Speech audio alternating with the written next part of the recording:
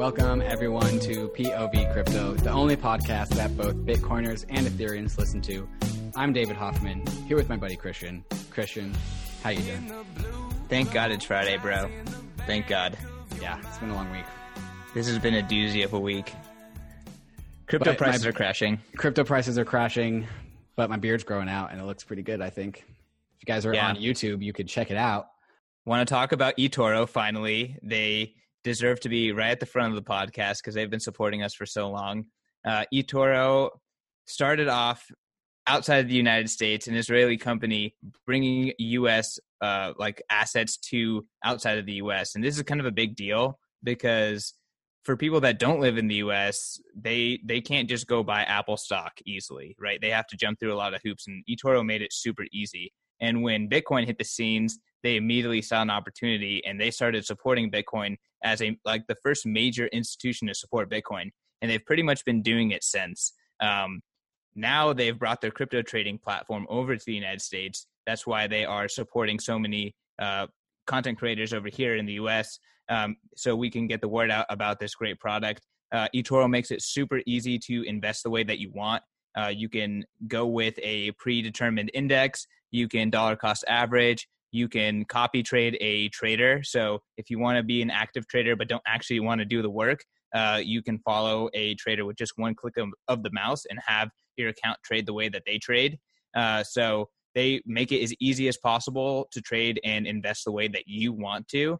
And they have pretty cheap rates, and you can get your Bitcoin off the exchange. So it's not just a trading platform, but it's actually a place you can get crypto and then custody it yourself. So if you want to check out eToro, b.tc/eToro POV. That's link b.tc/eToro POV. Go over there. Make sure to give us credit for sending you there.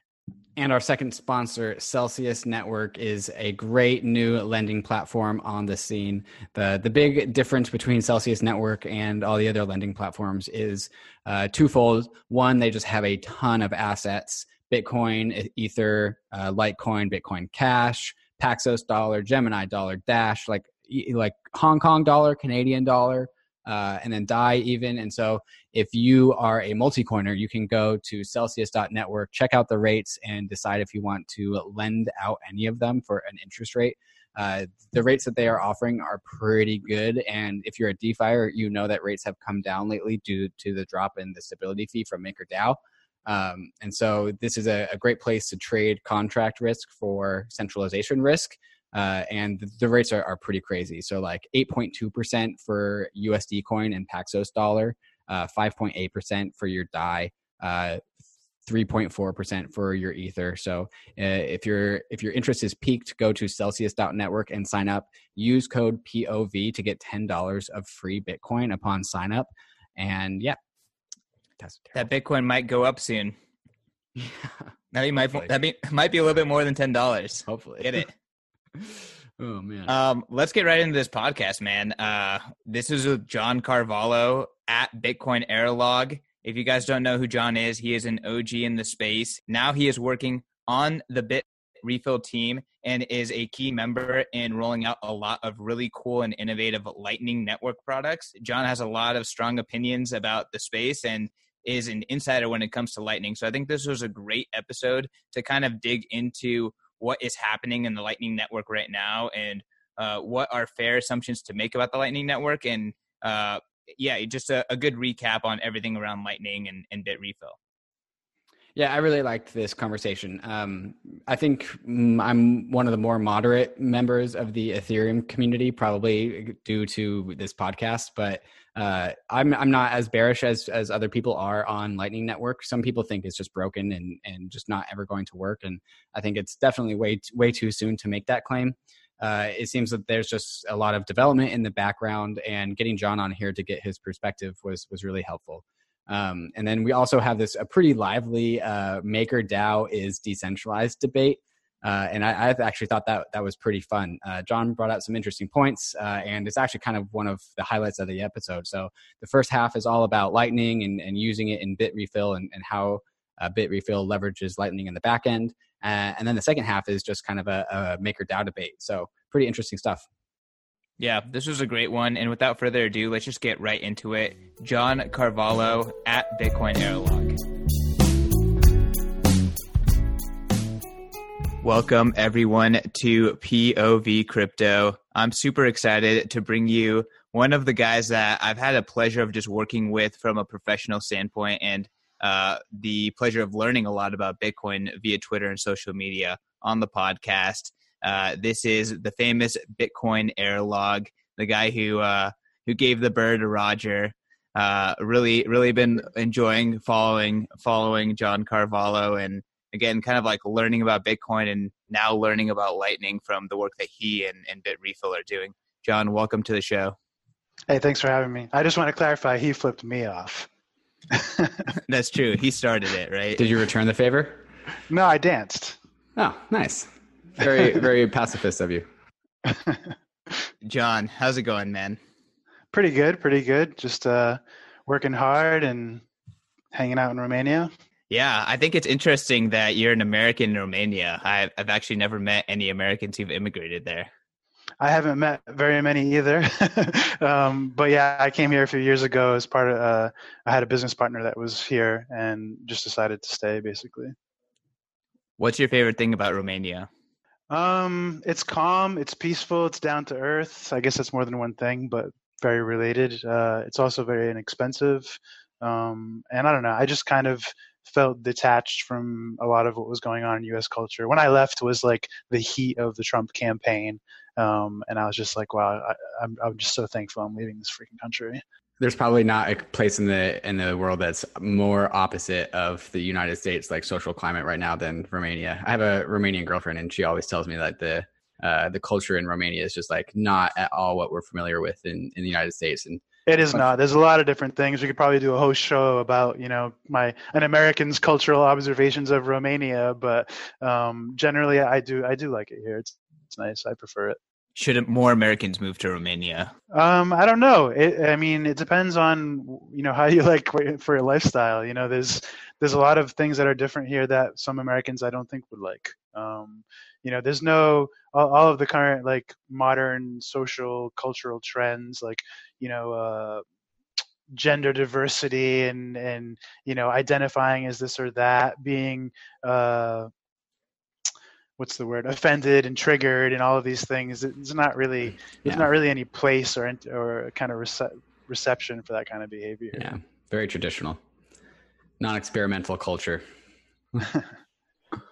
Post-communism has some effects on the culture, and it really wasn't that long ago. But anyway, let's talk about some crypto stuff. Yeah. So, like I said in the intro, you and BitRefill in particular have really jumped on Lightning super early. I would love to kind of get just a really brief background about what you do on BitRefill. I'm sure there's a lot of content about like your history and all that stuff, so we don't have to get into that.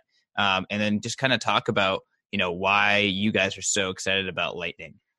Sure. So I joined BitRefill almost a year ago. Back when this was like the last, we were at the bottom, the price was 3,000 or so. But BitRefill had kind of figured out how to grow despite that bear market, and that kind of continued throughout this year as well. And in 2019, we grew a lot. When I joined was right when we were kind of getting into actually releasing Lightning products or services with the Thor channels. And what were you doing before that? Or what was BitRefill? Or what was BitRefill doing? So in 2018, in the middle of 2018, was when they introduced the first gift card, and they started with Steam and started adding a few of the major stuff, and now this has turned into we have like 2,000 plus different products if you include gift cards and phone refills, but adding those first gift cards kind of immediately, it became clear to the team that, this was something in high demand in a growing market. And so they really started to jump on that.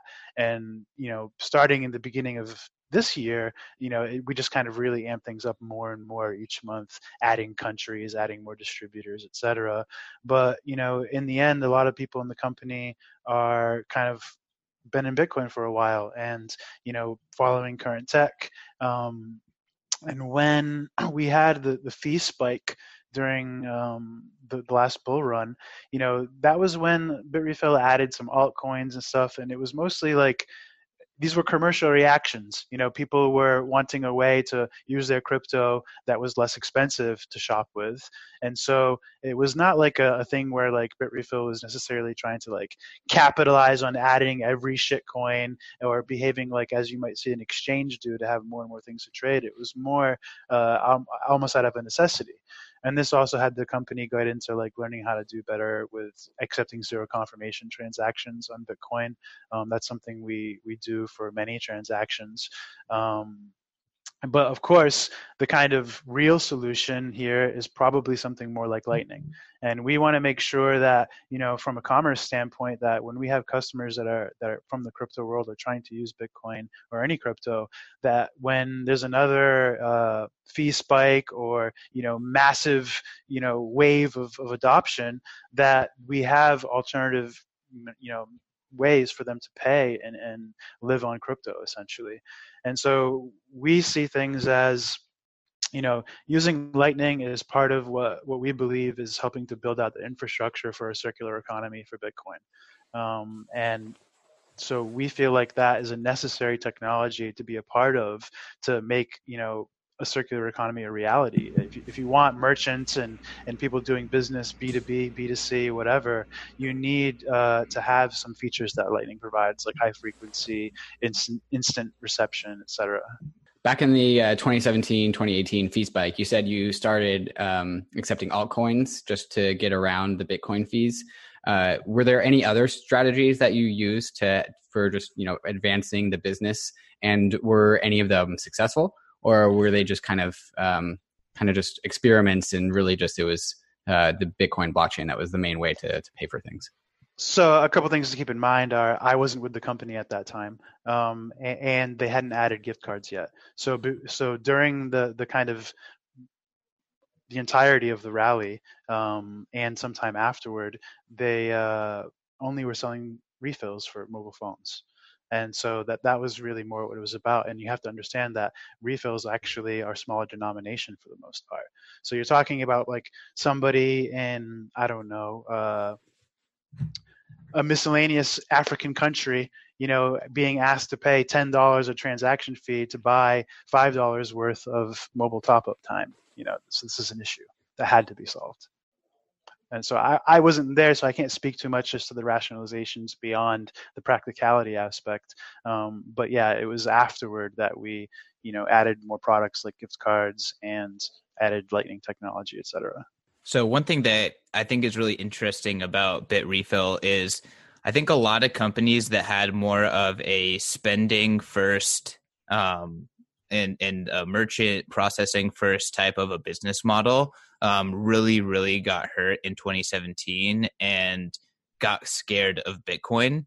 And I think that Bitrefill is one of the few that really didn't. And you guys did add altcoins to kind of relieve the pressure, but instead of kind of, I guess adding more buffer via supporting like really going hard on altcoins, like I see like, the havens and even exchanges like Coinbases and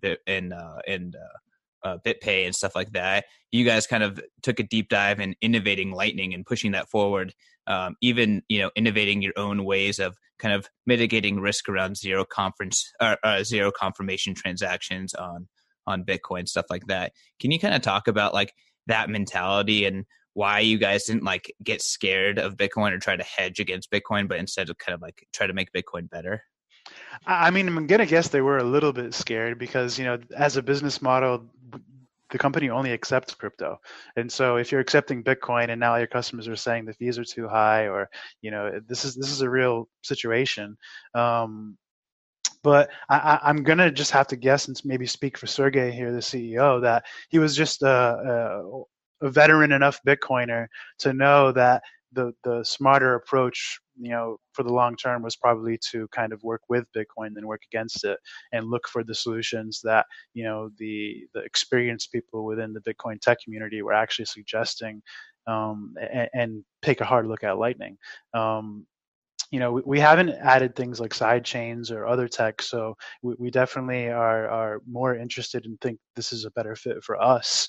I'm not going to say that a side chain is a bad idea or doesn't have use cases, so much as for us, we really feel like this instantaneousness on a totally public trustless network is a more elegant design or more elegant solution for commerce. And so that's why we began thinking, okay, if we want people to, actually take this technology seriously and actually understand this as an option, we probably need to start supplementing this network by providing products and services that help people with the connectivity to it.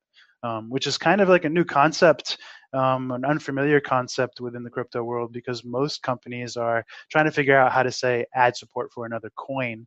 And there's a certain incentive kind of structure there where they say, okay, if we add another coin, we can get that community into our platform. We can add that order book to our exchange, et cetera, and capture that liquidity and the volume there. Whereas at Bitrefill, it's more just people that are looking to spend their crypto. So and adding Lightning isn't adding like a new product, it's more like adding a new feature. So I think that's maybe why you've seen a little bit like exchanges being a little slow to add Lightning, because the incentives to add it are a little bit different and the risks are a little bit different. Can we talk a little bit more about Lightning? I feel like you've become really well just versed in where Lightning is today and where it's going. Can you talk a little bit more about where you think it's what's happening with Lightning? I mean, I should disclaim, I'm not even a developer. My interest in Lightning is more almost like for the sake of Bitcoin, and I do like the kind of problem-solving aspect of being creative with using it as a tool and seeing how we can create products and services. But my personal goal is to kind of help Bitcoin and to use Lightning as a way to help build out an alternative economy for Bitcoin, so people can opt out entirely from the old system instead of kind of morph into it, which is what I think the exchange approach is. As far as what's going on with Lightning, on the tech side, you're probably better off talking to, developers from Lightning Labs or Blockstream or even our own Lightning developer. But the way my personal view and outlook for it is, I think that there's way more opportunity here and way more that's going to get built here than people really realize, and they need to be more, like, really creative and really open-minded about what's possible with this.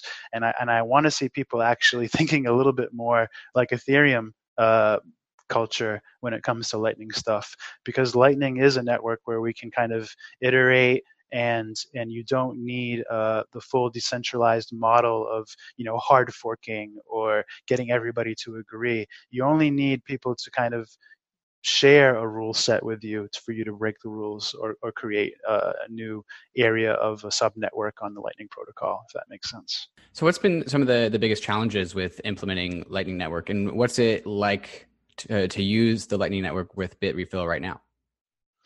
I mean, using Bitrefill right now is actually pretty easy in my opinion. I actually don't even think it's that hard to get onto Lightning and use it. And I think a lot of people they forget that it wasn't easy learning to use crypto in the first place. Like, that understanding what the hell a cryptocurrency is or a blockchain and all these things were not any easier than, finding a Lightning wallet and opening a channel. It's really not that much more complicated, if it's even more complicated at all, especially when you have like custodial wallet experiences, if you really just want to get your feet wet. Sorry, what was the rest of the question? And just the difficulty of actually implementing it into Bitrefill, like technically. Yeah, I mean, the difficulty, again, is probably a good question for Justin, who's our kind of lead Lightning guy. It doesn't seem like it's an extremely difficult thing. We only have one guy on a team that is like majority dedicated to Lightning stuff. We have other people on the team that like help with it and know about the tech and can program things related to it with our platform. But generally speaking, the amount of manpower and expense put into supporting this is much lower than they might say maybe the amount of tension we get in the media or in favor we get from Bitcoiners. But I think that it isn't unjustified that we get that attention.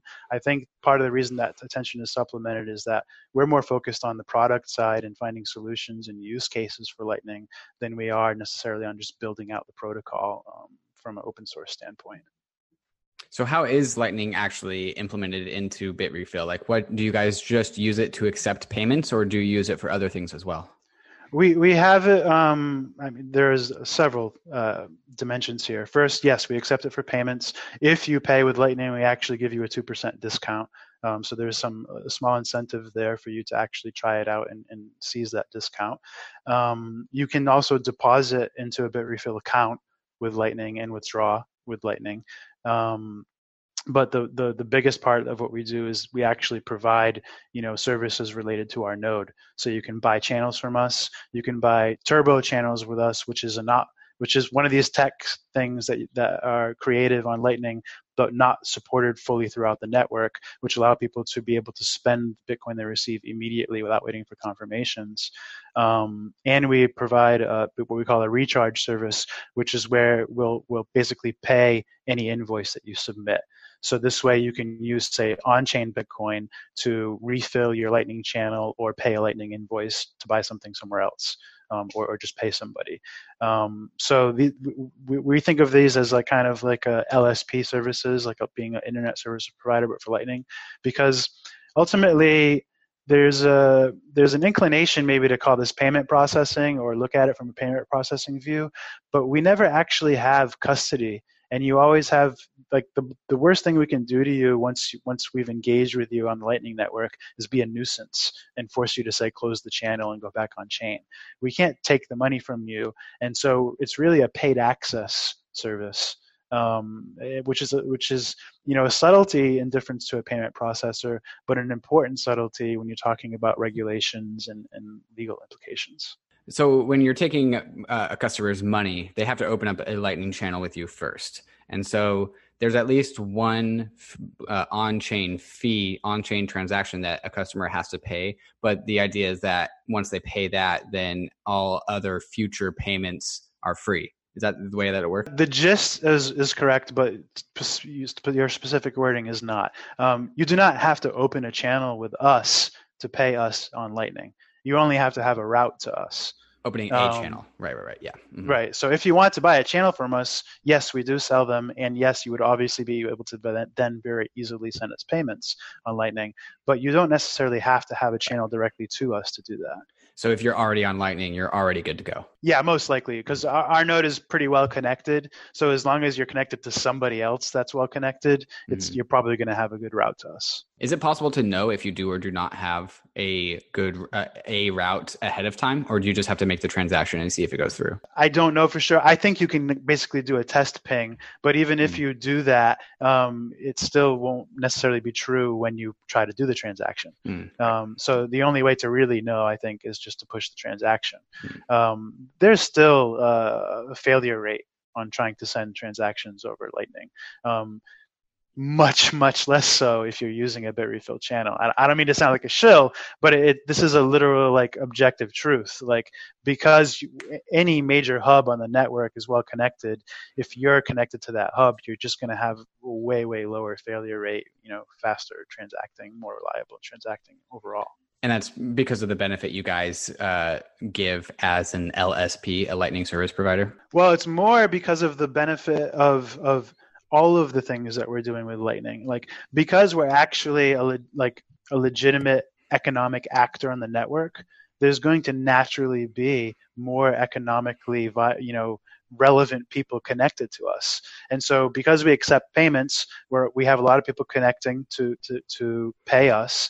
And because we are involved in the Lightning Network, we end up creating really good connections with other major nodes. We even have some partnerships with some companies that have nodes. And so we have really good connectivity.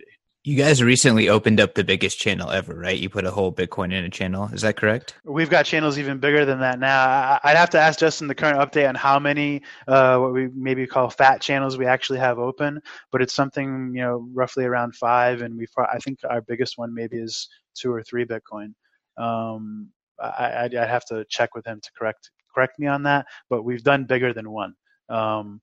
We also recently, this is kind of a leak, I don't know when this podcast will be published, but we also recently, I won't say with who yet, but we've done the first kind of sub-network fat channel routed payment, where we've actually routed a transaction larger than the current Lightning limit across, a middleman node. So we have 3 nodes involved in sending Bitcoin. So before, we've just opened direct large channels with one party and sent them back and forth. But we've also now tested and done successful transactions actually as a subnetwork. John, I think as the Lightning Network kind of got started and, got going, there was a lot of, I don't want to say FUD, but just uncertainty around hub and spokes and what some nodes, like meaningful actors in the space, can and can't do to just an ordinary average node and stuff like that. Can you talk about the evolution of like the Lightning Network topology and how much of those concerns are true, and what's kind of like the current situation? I'll preface this by saying I think everything will probably just be okay. Like, I think the distribution will probably be more than one node, everybody connects to. I think that, the threat of what the worst case scenario actually means is actually not a very serious problem. But I'll go ahead and play along, and I'll leap with you with what I think the worst case scenario would be for the Lightning Network. I think the worst case scenario would be that there's only one relevant actor on this layer, and that everybody connects directly to that one actor, and this is how things end up like evolving towards as the end, because this is if you believe that centralization as a phenomenon is inevitable. Because there are efficiencies in centralization, there is going to be a trend towards it, because that trend will help it survive, against general entropy of everything. I don't think that the world is that absolute and that deterministic that we're going to end up in that way. But even if we did, what would happen would be we'd probably have somebody design a different protocol or an alternative protocol and make another layer and kind of say this layer is actually protects against this or that problem that ended up happening with the Lightning Network. But I don't think it results in like a bunch of people losing money. I think it might result in like a bunch of people being inconvenienced if that one actor decided to blink offline and never come back, because they'd all have to wait for their channels to settle. But other than that, I don't see a scenario where a central actor can actually leverage much to do evil on the Lightning Network. And that comes with that's part of the same benefit and phenomenon that I mentioned earlier, where development and new features and new protocol aspects work the same way. It's a competition on the Lightning Network. So in that same vein, what are some common just FUD or things that are just plain wrong that you hear on crypto Twitter or just in general that you from your experiences have learned just that isn't correct? Is there any like thing that you want to clear up that frustrates you about Lightning? I mean, I'll be honest, lately, in the past maybe 3-6 months, the FUD has been pretty unsophisticated and not really even worth, diffusing. It's like Lightning Network will fail, or, Lightning Network is a token, like just like really nonsense stuff that even somebody who's critical of a Lightning Network just wouldn't even humor. But I think I'd rather prefer to flip it on you. You're coming from the Ethereum community, as far as I know. What are things that you hear that are maybe FUD or criticisms? I think the biggest legitimate criticism is that Lightning requires either a custodian or running your own node. And I guess this isn't really a criticism specific to Lightning, but just to the whole Bitcoin ethos of running your own node. I think people think that that's generally unsustainable. But neither of those things are true. Are they? Are they not? I mean, you could run a neutrino instance. In other words, you could use something like the Breeze wallet, which uses neutrino technology, which is kind of like, again, I'm not a developer, but for shorthand, I'll say it's like a better kind of SPV wallet, except it's like having a pseudo node. It's not quite as safe as having a node, but it's certainly much better than using a custodial wallet. So you can generate Lightning channel connections using a neutrino wallet, and that doesn't really actually require you have a node. And I would love to just say, argue why you think that having a node would ever be a bad thing or something that's not sustainable. I think that's a core kind of maybe problem with an Ethereum perspective in general. But yeah, you don't need to run a node, and you don't need a custodian to be involved with Lightning. Maybe I should have said that I just don't believe that everyone will need to run a node for Bitcoin or Lightning to be successful.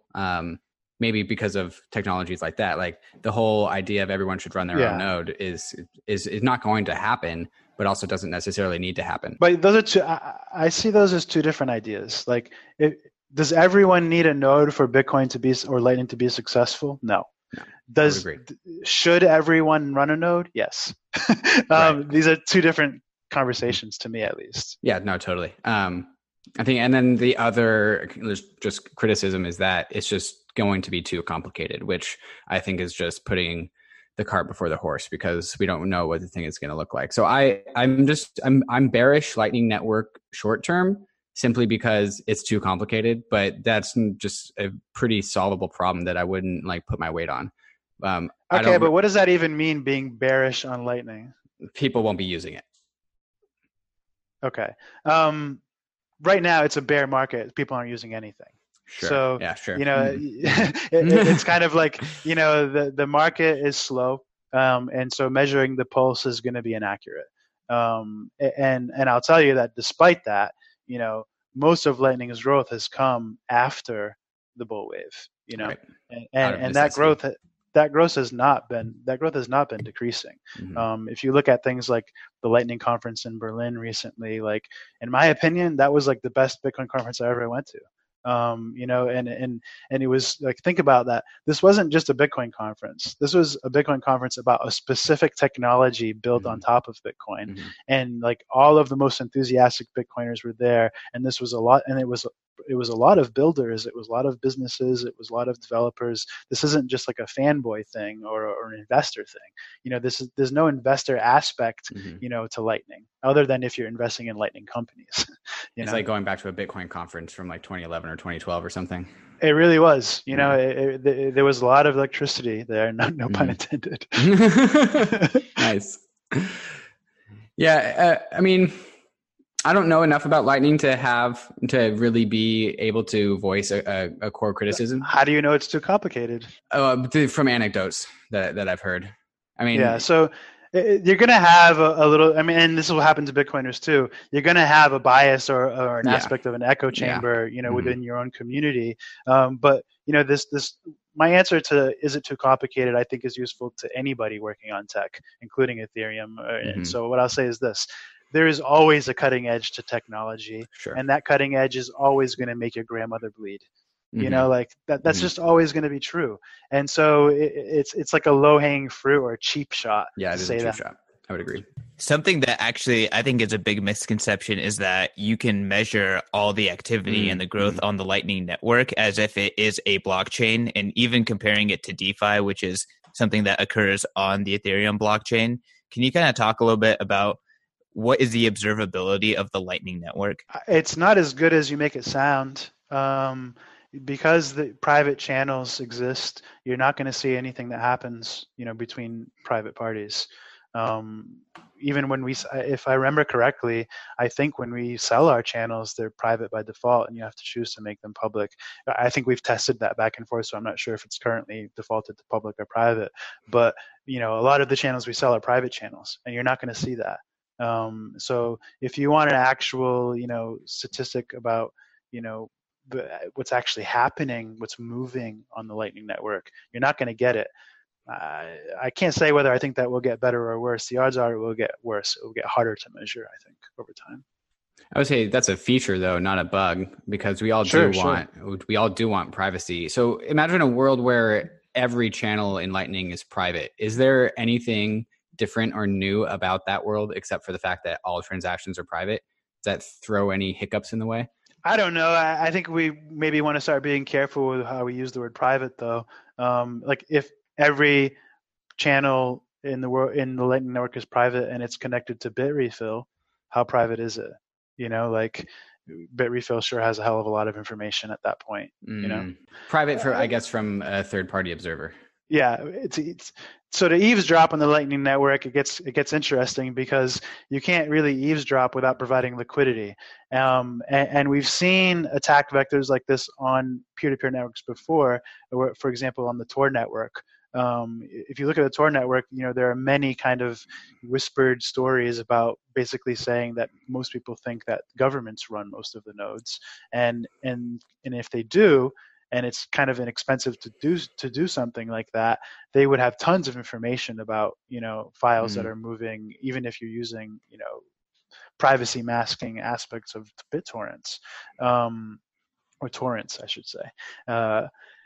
On Lightning Network, you can't really to put yourself in between everything is like not so easy, to be able to spy or eavesdrop on what's happening. You have to stake Bitcoin to do it. You have to be well connected to do it, and you're still only going to see a portion of the network. So it's not actually possible to generate a diagram of Lightning Network, right? You can't draw out a topography of all the nodes. You can draw out one of what's observable, certainly. What's observable. And there are websites that are doing this. One website that I don't know if they have diagrams, but they definitely have information. 1ml.com has a lot of information, and I think we're starting to see some new ones pop up.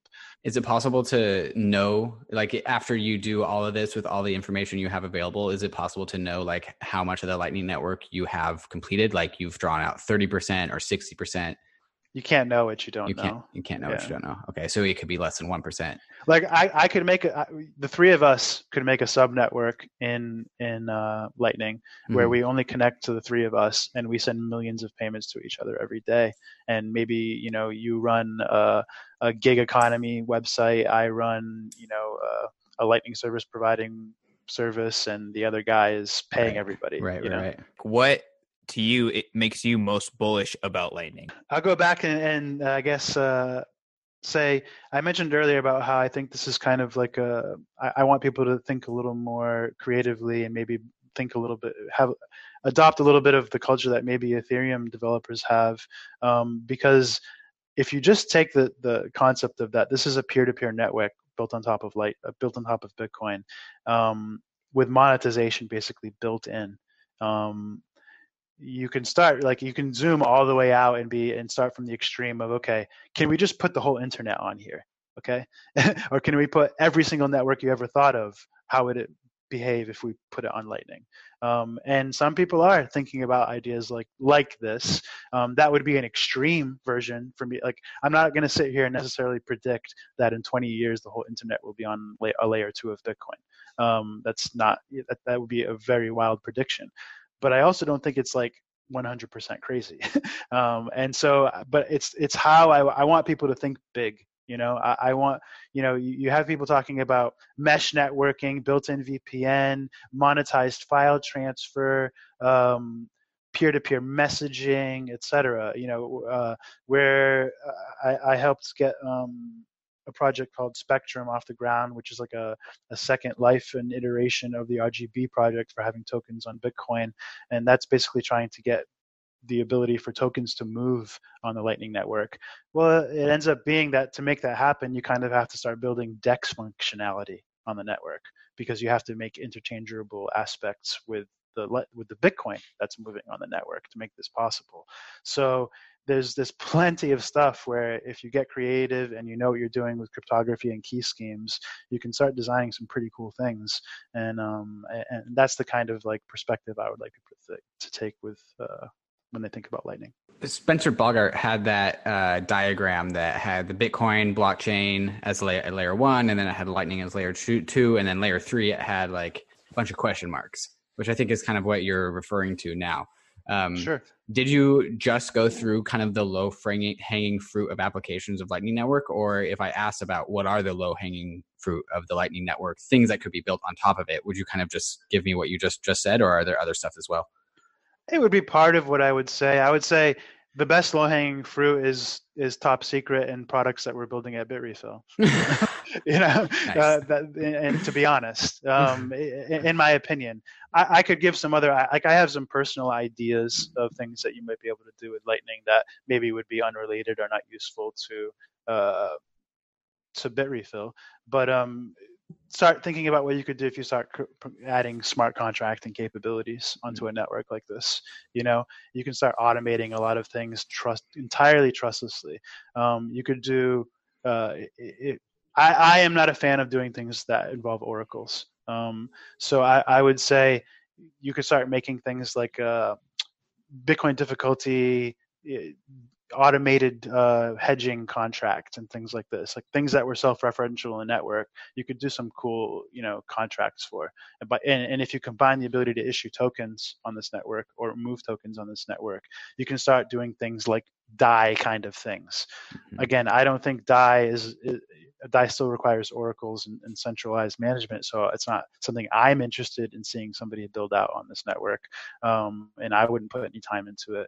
But these are things you can think of if you're just trying to create peer-to-peer effects or self-referential network effects. So is Lightning the Turing complete layer to Bitcoin? Is that a way to view it? I don't know what the hell that means. I don't think that's useful. I think what's useful is to say, state it like I stated. This is a peer-to-peer network. There's monetization built in, and in order to add features or even break rules, you don't need to fork it to participate. You just need other people to break those rules with you. So this is a different paradigm than the base layer. And if you're creative and your motivation as a product developer or programmer is having a lot of tools and creativity and free space to roam and run, then I think that Lightning is probably a good place for you to take a look. I know you're not a developer, so maybe this isn't the right question, but when it comes to building on top of Lightning, how does that compare to building on top of Bitcoin? Because a lot of Ethereum developers will say, well, I wanted to do this thing, but building it on Bitcoin was really a huge pain because of its scripting language, and so I moved to Ethereum. So does Lightning, building on Lightning Network, have any difference like that? I'm inclined to say that they don't even compare at all.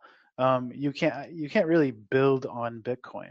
You can help develop out the protocol and provide optimizations or basically add new rules through soft forking, but you can't really build a technology on top of it. Maybe that I'm not entirely right. You can do things like open timestamps and timestamping and use things that are kind of predictable about the network and build on them, but they're not on the network. They're kind of just referencing the network. So there's nothing that kind of becomes a slave to the network in that way. With Lightning, it's completely nothing like that. It's entirely capable. You can really do a lot as long as you can provide some way to have enforcement of those rules through whether it be if you want to hack a version of LND where you change some of the code or whatever. John, in a recent Andreas Antonopoulos speech that I actually watched, it was at Blockstack, he talks about Lightning kind of being an enabling technology to proliferate a multi-coin world and to enable a ton of different blockchains to have interoperability. I understand that is a feature, and Lightning is not constrained to Bitcoin. Do you actually see that happening, or do you kind of prescribe more to, people will come to one dominant money? I wouldn't say I agree with either of those polls. One, I don't think that Bitcoin will ever be the only money. That's for sure. I don't think we'll ever only have one money in the human race, because there's always just people wanting an alternative, the option of options, competition, etc. Even just culturally and tribally, I think we're learning, by observing what's happened over the past 10 years, that there's a tribal aspect to money. There's a tribal aspect to just the development of programming for money. So I wouldn't agree with that necessarily. And as far as Andreas's, what you've explained as his comment, I want to go on the flip side and say I think this is going to be a super connected multi-coin world either. I don't think there's room for a lot of altcoins. The value proposition of a blockchain that is lower security than Bitcoin is always going to be whether or not it's cheaper or faster than using a layer 2 on Bitcoin. And I think that will maintain true, actually. I think that Lightning will actually stay more expensive than high risk or low, a certain threshold of lower security blockchains for altcoins. But I do think that Lightning will ultimately remain cheaper than Bitcoin proper. So it's always going to be this class of transactions on the spectrum of security. And you're always going to have people willing to use low security money because they just can't afford better. That might not be the ideal everybody wants, but I think it's probably true. But there's an aspect of the gist of what I think he said that I might agree with, which is I do believe that there is a concept where the only money aside from Bitcoin, maybe, leaving out fiat monies and governments, just talking about our world, where it could be pretty much only Bitcoin and tokens. And the reason why I say this is I believe that the actual only utility for tokens is as credit. And I think I see something as Tether as credit. Like, it's a redeemable thing for a predictable amount, and the only person I have to trust is Tether. And I could foresee everybody, major entities or banks or countries or whoever, just all having their own token that is redeemable for something that has buying power. The question is, how many things will remain to have buying power over the long term in this whole prediction of how money evolves. Now I know why you guys have spaces in your podcast. You're muted, by the way. Yeah, sorry. We typically try and cut those out. Are the podcasts that poorly edited, John? Well, I figured, I should make sure I'm prepared. So let me listen to the most recent podcast before I get on the show, and see what these guys have been talking about lately. And I remember you guys asked Amin something, and there's this huge gap, and I was like, wow, he really doesn't know what to say. and I blame David. Yeah, that was probably my editing. Okay, no, here, I got you.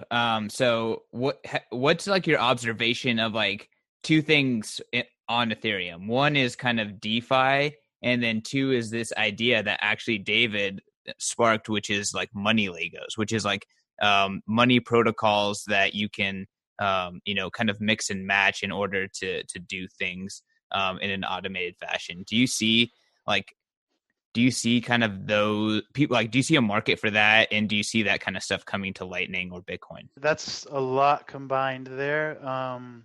A lot of my questions are like that. I apologize. I'd say I'm tempted to just zoom all the way out and say, okay, why are we using a blockchain in the first place, right?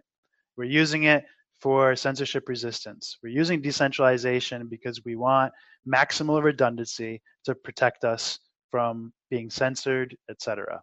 We're trying to build, ultimately, all we're trying to protect is a database that stores the values of who owns which Bitcoin or who owns whichever coin. And we're trying to protect the integrity of that database, right? So why do we use this scheme in the first place? To protect that database in a way that we don't have to trust a third party, that we basically break the third party into a million pieces and put it on a network. So that way no one person can control it or censor it, et cetera, or double spend, whatever. So when you say to me something like DeFi on Ethereum, I'm like, well, okay, I guess the kind of flagship example is MakerDAO. Will you agree on that? Yeah, it's the foundation. Mm-hmm. Okay, but what the hell is decentralized about that? Basically that I can send money to it without permission? That's part of it, but also, so we compare MakerDAO to like a central bank, which has like 12, 21 members or something, and you can't be a part of that. But if you want to be a part of that, you can go buy the MKR token on the secondary market and be a part of the board. And so the fact that you can sit at the table and sitting at the table is defined by a market price of the MKR token. That's what makes it more decentralized. And it's not decentralized like Ethereum or Bitcoin, but it is more decentralized than its real world counterparty. But it doesn't need to be as decentralized as Bitcoin or Ethereum because it's not a protocol, it's an application. Yeah, I mean, I feel like that uses decentralized way too loosely. I'll concede that there's a spectrum to decentralization, and it's one that's really pretty impossible to even measure. But when you start making something that only involves a couple dozen people, I don't think you should be using the word decentralized. You're talking about an organization that has securitized its shares, into tokens. But there's still an organization. There's still real entities doing real business, trying to accomplish a thing, providing a service, whatever. Well, are you referring to the foundation, or are you referring to actual MakerDAO here? Okay, I am not fully versed in all the intricacies of how Mm-hmm. things are regulated within the scheme of Mm-hmm. DAI, Psi, Mm-hmm. Maker, and who the programmers, Right. etc. But I think we're all okay with conceding there are very central points to this scheme. Sure. Yeah. Just in having an index Yeah. and having somebody that administers anything Mm-hmm. and having voting, Mm-hmm. etc. This is still a very small thing. It's just an organization. I would say that, and I definitely think the word decentralized has been totally bastardized and it's lost its meaning at this point. Mm-hmm. But I think it's always worth going back to comparing it to what its real world version is, which is the central bank, which is closed doors, closed meetings, privileged people. Whereas MakerDAO is open meetings, open Zoom calls. You don't think that the major stakeholders of Maker have closed door meetings? So if they did, you don't think A16Z is calling somebody up when they want to talk about something serious to do with their major stake in Maker? So the major stakeholders of MakerDAO are defined by who owns the MKR token, and it's really a question of like, are what's being voted on going? I mean, that's it's the thing about MKR. I guess is like, my point is not to be like semantic or such. It's more that the decentralization requires quantity, and when you have a small amount of actors, they can conspire, and what you really have in your hands is a cartel. You don't have a decentralized thing. I mean, do you think that Libra is a cartel? No, not necessarily. I mean, maybe in the sense that it's rent seeking, but like the whole point of all processes of MakerDAO is that you can be a participant in them. And so like there's nothing behind closed doors with MakerDAO. And so everything is transparent. And so like even if you aren't a stakeholder and you don't get to make decisions, you at least get to audit what the decisions are and decide if you want to be a participant or not.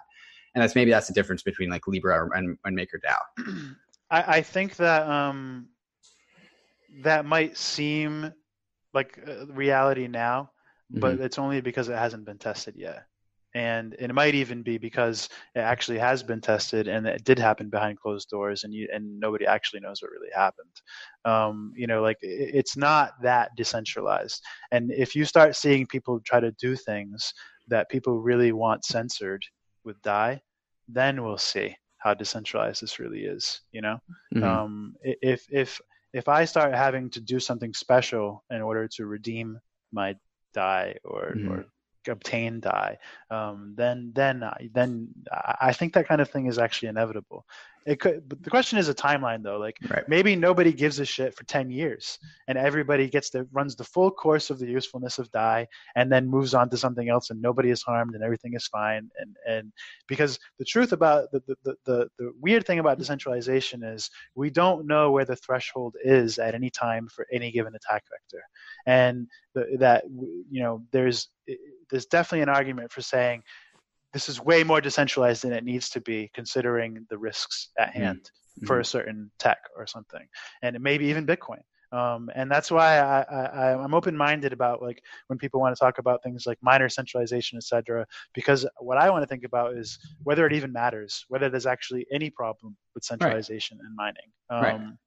And I would say that corollary in MakerDAO is the centralization in the MKR holders. And so like in one scenario, let's say like you have the three biggest MKR holders hop on a Zoom call that no one's invited to, and they say, all right, let's make the stability fee like 50% or something. And so it makes the cost of lending or of owning a vault really, really expensive.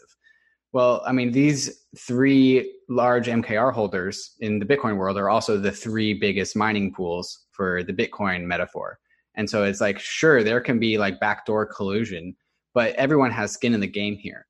And so everyone is punishing themselves if they do something bad. It's not quite as fair to compare the governance structure of MakerDAO to the governance structure of Bitcoin. Come on. Like, well, I mean, it's a metaphor. I get what metaphors always break down.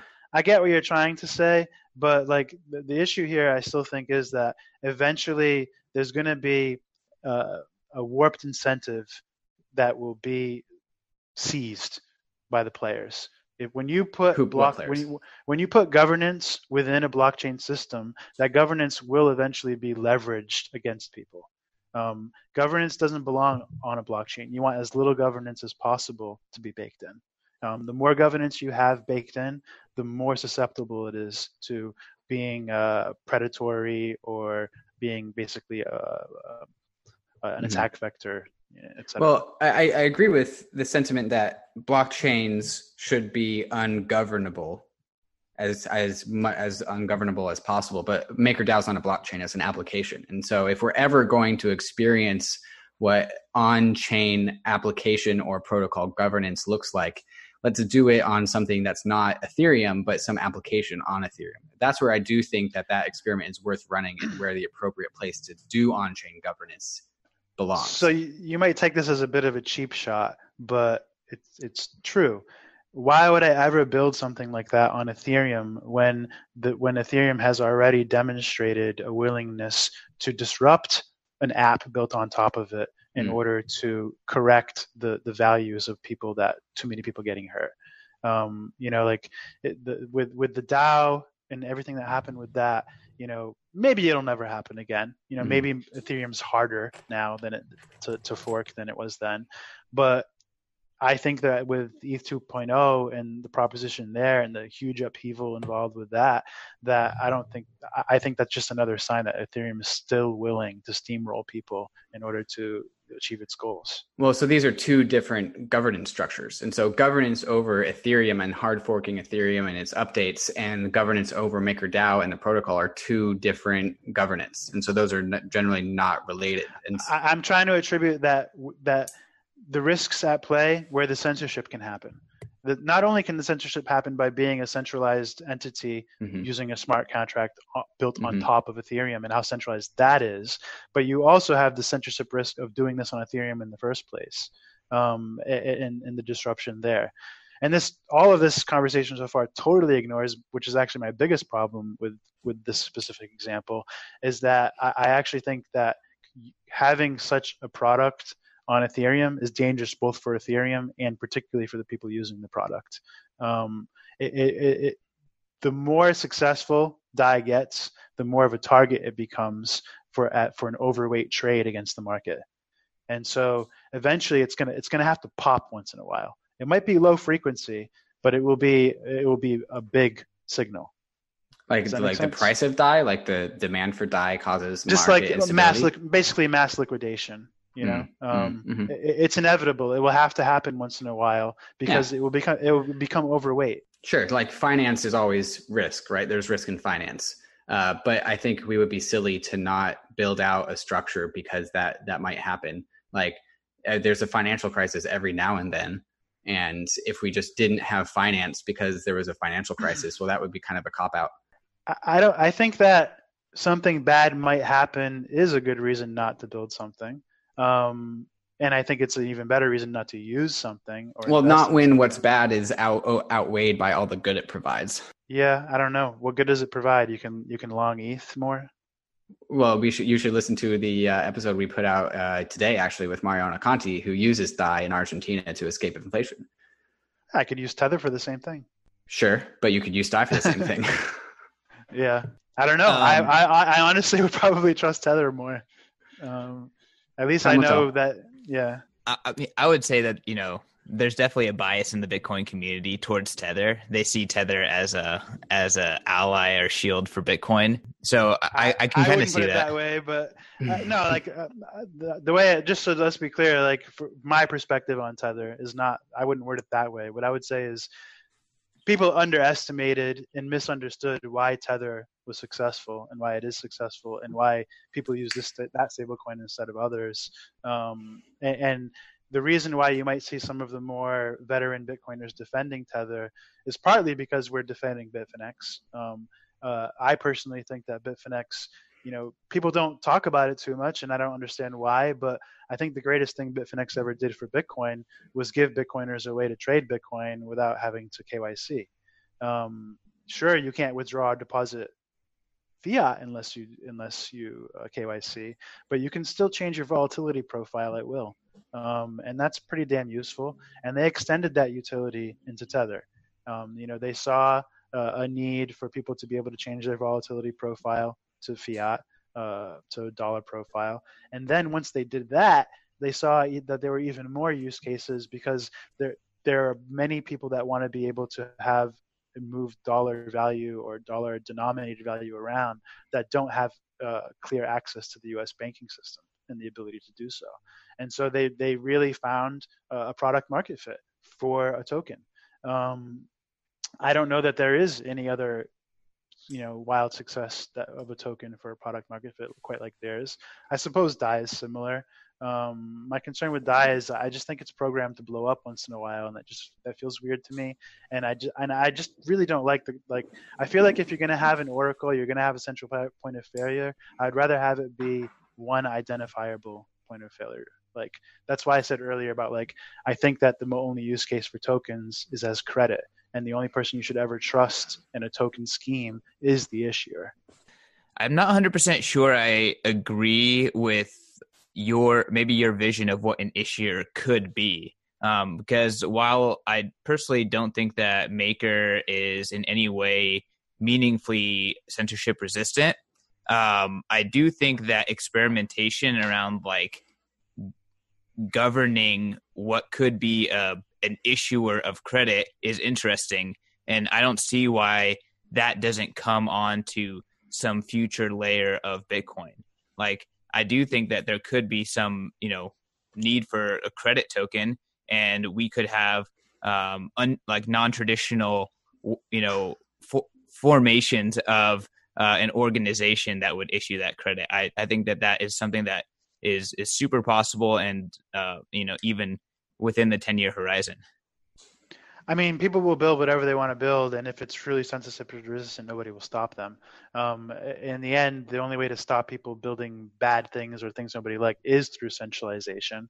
And so the risk is really on you if you want to build something risky, or administer something risky that uses a blockchain. I don't know. I don't want to be rain on people, the parade of people wanting to build interesting or useful things. It's what I'm trying to do. I want to build products on top of Lightning and the Bitcoin blockchain. So I don't want to be a hypocrite in that sense. I just mostly I have a hesitation and a criticism when it's just this rampant sandcastle building. When you have people building things that they either should know and that they may collapse, or they do know and ignore that they may collapse and build them anyway as sort of a performance art or demonstration. But that's just your perspective of what you think is a non-solid foundation. The only one I have. We all think the foundation is great, and we're all excited to build these structures. Yeah. I don't know. I feel like there's a lot of playing. There's a lot of and this is at the actual inception of Ethereum. The inception of Ethereum is basically Vitalik wanted to do things that the developers of Bitcoin thought were irresponsible and unadvisable, and he decided to pack up and build elsewhere. That's literally the whole birth of Ethereum, is wanting to build something that people thought was inadvisable. That Bitcoiners thought were inadvisable, not people. That cryptographers and programmers thought were. Back then the concept of a Bitcoiner was much less tribal and important. Maximalism was a fringe thing happening in a couple one channel in IRC, and so it was not really the same back then. It was right, but that doesn't necessarily mean Vitalik was wrong. Measuring wrong is difficult because you have to define. We have to agree on what success means. Yeah, we'll only know if Ethereum is shaky foundation or not if it ever blows up, and if it doesn't. And then this is kind of what I want to finish off with my last question is okay, so you're skeptical with MakerDAO's censorship resistance. But it also hasn't gone through its DAO moment. It's also not really had anything really blow up. It's kind of just gone according to plan. So and no state actor has come in and tried to shut it down or anything like that. So given the fact that maybe this is a big difference between most Bitcoiners and most Ethereans, is that I just don't think centralized governing bodies like the United States or whatever are going to come and crack down on an institution like the Maker Foundation or MakerDAO. I just think it's going to be a live and let live. And so, like, if nothing happens, please make a calendar reminder for yourself that have me on this show 2 years from now, and we can both either I'm going to laugh really hard at you, or you're going to laugh really hard at me. Okay, so one of three things will happen. Either it doesn't happen and MakerDAO just exists into the future, or it does happen and MakerDAO fails, or it does happen and MakerDAO lives through it because it's censorship resistant. But under the first circumstance where it just no one ever cracks down, like when are you going to be satisfied about its censorship resistance? Because it'll never. I simply do not accept that no one will ever crack down on Maker and DAI. Like they're issuing a security, they're managing money for it's a people. Stable coin. They're issuing credit. MKR. The whole thing, all of it is a security. How? But security is an asset. So MKR could be a security. I could take that argument. No, MKR, DAI, SAI. How is DAI a security? It's all security issuance, because you're basically backing an administered thing. They're relying on the work of other people to maintain the value of their thing. Like, well, for DAI, DAI is valuable because of the value of Ether. What's the oracle for the index for Maker and DAI? There's like 14 of them. Okay, but who administers that? It's like various stakeholders. It's not really known. It's not really known? Yeah. No, that's a centralized part. Yeah. Well, I mean, someone knows. I didn't know that. I didn't know it wasn't publicly known. I assumed it was publicly known. So, well, some of them are. Some of them are. Yeah. Like you can go, there's, I can't remember the website, but there's a site where you can look at all the oracles, but like who owns and operates them. I think in the end, like banks and regulators, people like FinCEN have a problem with this. They haven't shown it yet, but I give it 2 years maximum before there is like scary headlines for Maker. And if that doesn't happen in 2 years, I think we'll get our first blow up, liquidation wipeout within 2 years if that doesn't happen. Okay, well, I think it's just a question of like how much entropy can we push to the MKR token.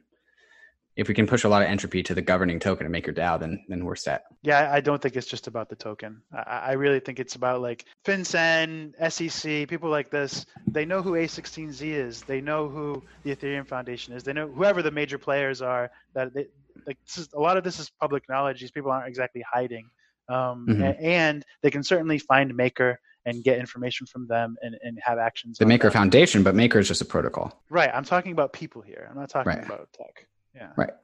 But the tech can run independently of people, unless we're talking about the MKR holders. No, it can't, because the index needs to be the oracle needs to be maintained.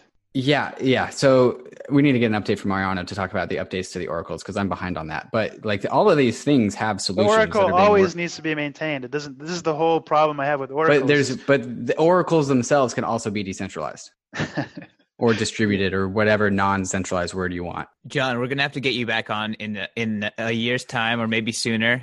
This was a fun conversation, and I always like it when the guests get in it with David at the end. So thanks for coming on the show. Would like to end. Do you have any asks for the audience, and where can people find you? My only ask is that I would like for all Ethereum developers to consider moving and migrating to Lightning. We would love to have you. I think your work would be more appreciated and more effective if you consider building on this technology instead. A lot of Ethereum developers just snorted. Hey, snort now. Where can people find you so you can tell them more about the migration? The great migration, the Trail of Tears. You can find me at Bitcoin Errorlog on Twitter. You can find me at bitrefill.com as far as the company I work for, where we have gift cards and mobile refills and doing a bunch of Lightning stuff. Otherwise, I have a lot of videos and stuff like that on YouTube if you want to watch old funny stuff. But Twitter is the best way. Cool. Thanks for coming on, John. That was a lot of fun. Hey, thanks for having me. Awesome. You guys can find the show at POV CryptoPod. You can find me at CK_Snorks. David? You can find me at Trustless State, both on Twitter and on Medium. Thanks, everyone. Do you believe?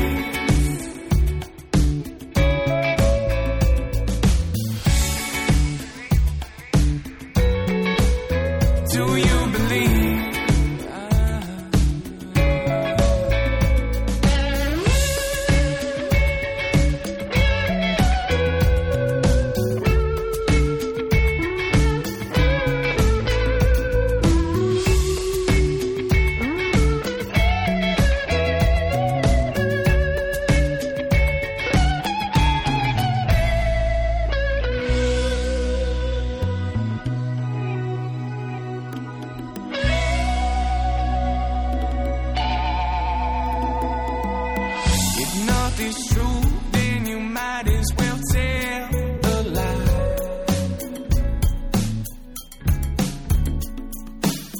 If lies are real, then it's a fault.